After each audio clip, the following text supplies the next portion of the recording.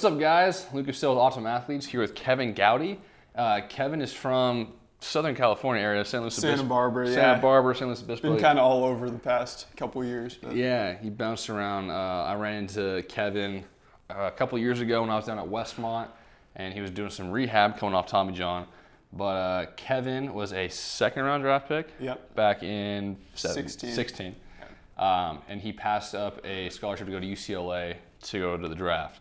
So just one thing I want to talk about off the bat is, what was that decision process like if you are all the high school prospects out there right now that have scholarship offers to some pretty big schools and then get that call, $1 million signing bonus, whatever it might be. What kind of went into it for you and that whole process? Yeah, I mean, it was definitely a pretty crazy time just with all the scouts coming out and kind of feeling that pressure to perform in front of scouts. Mm-hmm. And I was so back and forth on the decision. I remember at one point I was like, hey, I'm going to sign for sure. And then one point I was like, hey, I'm ready to tell teams hey, I'm going to go to college. And I just remember it being a crazy time. And it ended up working out in my favor. And I kind of got the money that I wanted and was just ready to go get it and sign and start my pro career.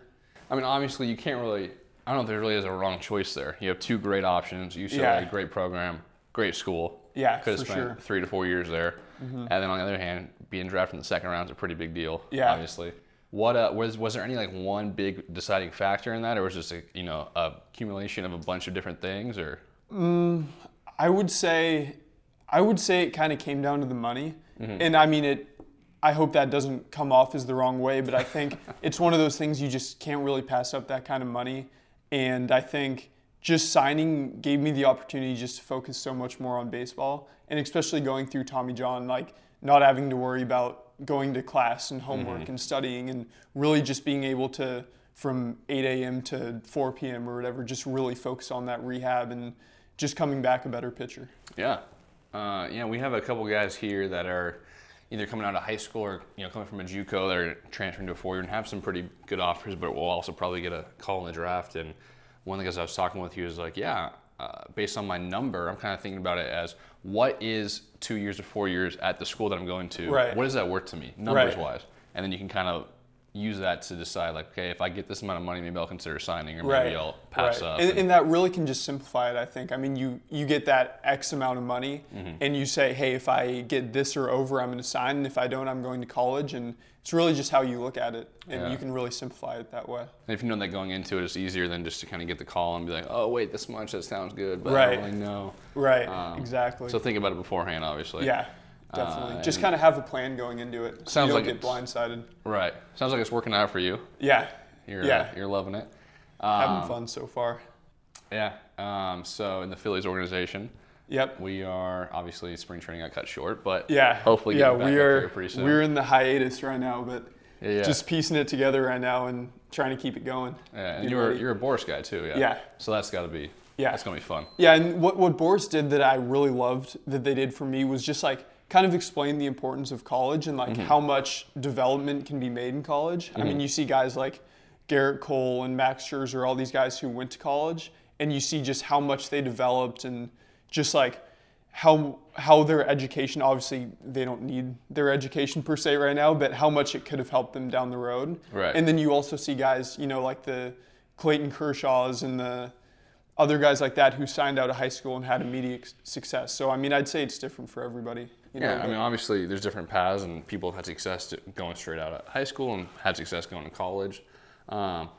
Another, or just a roadblock, I guess, that you've hit down the road in your career that a lot of people struggle with is the yips. I have. Now, was that when you were coming back from surgery? Yeah, it was. And obviously, I mean, I've experienced it in my life, and it's something that, basically you just can't throw strikes. Or if you're playing catch, you just can't throw the ball. Yep. You become super aware of where your arm is in space. You're trying to just kind of guide it in there. Yeah, and you start taking advice from everybody, and everybody seems to have a cure to fix it. And you're at the point where you're so desperate, you'll just take any advice which messes you up even more, because then you start thinking more. Overthinking and just drive yourself into the ground trying to figure it out. Yeah. I know that personally when I don't even, if you want to call it the yips, if you want to call it bad control, whatever you want to call it, when I was at kind of the worst of it the thing that seemed to help me the most was when I was playing catch. If I was talking to someone, if I was joking around, if I was like playing quick catch, hey, like act like I'm Derek Jeter, no like just kind of going back to almost like playing wiffle ball in your backyard with your friends, like that sort of mentality. Like you kind of become an athlete again. But I was just curious for people back at home that possibly have the yips or struggle commanding the ball, or maybe used to be able to control it pretty easily in there, hitting a speed bump in that sense. What advice do you have for them? What kind of helped you kind of climb out of that hole? And I mean, just to piggyback kind of what off you said, like it's one of those things, like you've been throwing a baseball since you were 4 or 5 years old, so you know how to do it, and you've been doing it for so long. So like having something to like kind of take your mind off it will help so much, just to, whether it be like you said, talking with friends, or like singing a song in your head or anything like that, just to kind of distract your mind from it. The Eagles, take it easy. Take it easy. We had I was on the podcast probably a couple months ago, and we were talking about this, and we had a mental skills coach that I ended up working with, and like she had these just super out there ideas that we were talking about. Like she had me like, I was playing catch with a softball and like singing a song out loud while I was throwing, and like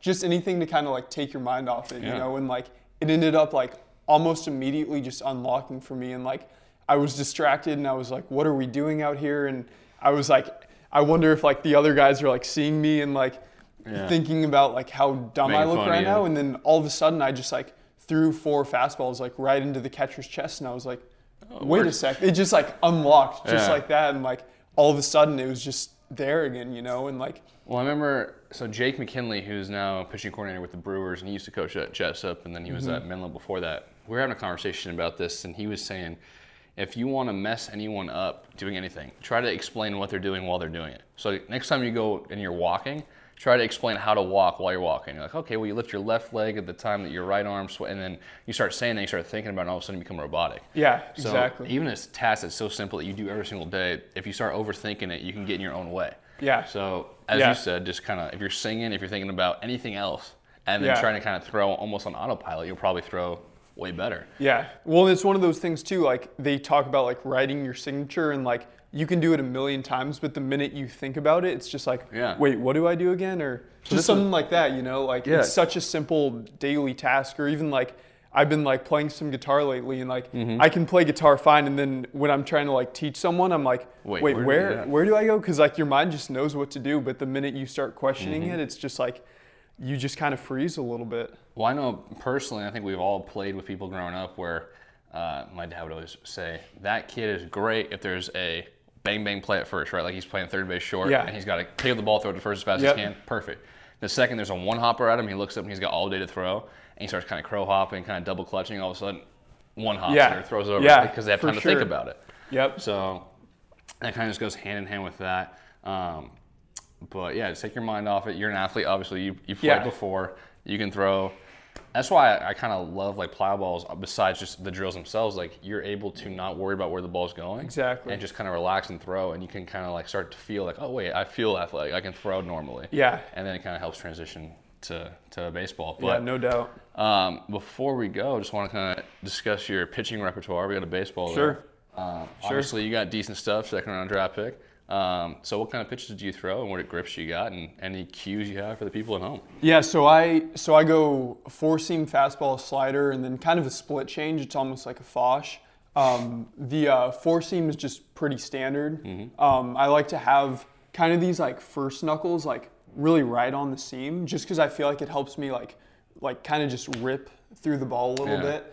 And then slider, I'll go kind of pretty standard like slider grip. Just a little like offset, if you can see that right there. And really just thinking about, for me, I have to think like a true 12-6 curveball when I throw my slider. Yeah, because when I try to think fastball or even think slider, I end up just staying behind it, and I kind of just cut the ball a little bit. So, I still have that vertical lift and stuff that I don't want in the slider. Right. So I'll really just grip it really hard and just try to throw a curveball, and it comes out as a slider for me. So one day, I'd like to start working on a curveball, but we'll have to figure some stuff out. We got you.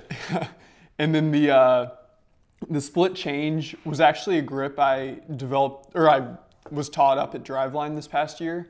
And coming Rob back, Hill teach it to you? No, it was actually Bill. Okay. Easel. Okay. And coming off of Tommy John, I had a pretty good changeup before, and then just since surgery, like I was really just throwing like a slow fastball. Like the ball would really just come out. It was just a true like traditional four seam grip, and the ball would really just come out pretty much like just like a fastball. And so it was like pretty much a pitch, BP basically, fastball. Yeah, like 85 BP fastball. So we started working on this grip, and if you can see that right there, it's awesome because it kind of just takes like the thinking out of it and the feel out of it, and you can really just like Some common themes here. rip it. From Yeah, everything. don't think, just throw it hard. Yeah. It's pretty much it.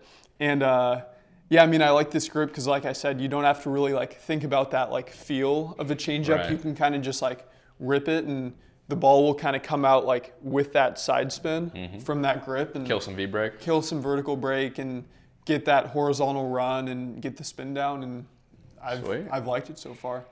Perfect. Well, Kevin, appreciate you. Appreciate you having me, man. Thanks for coming on.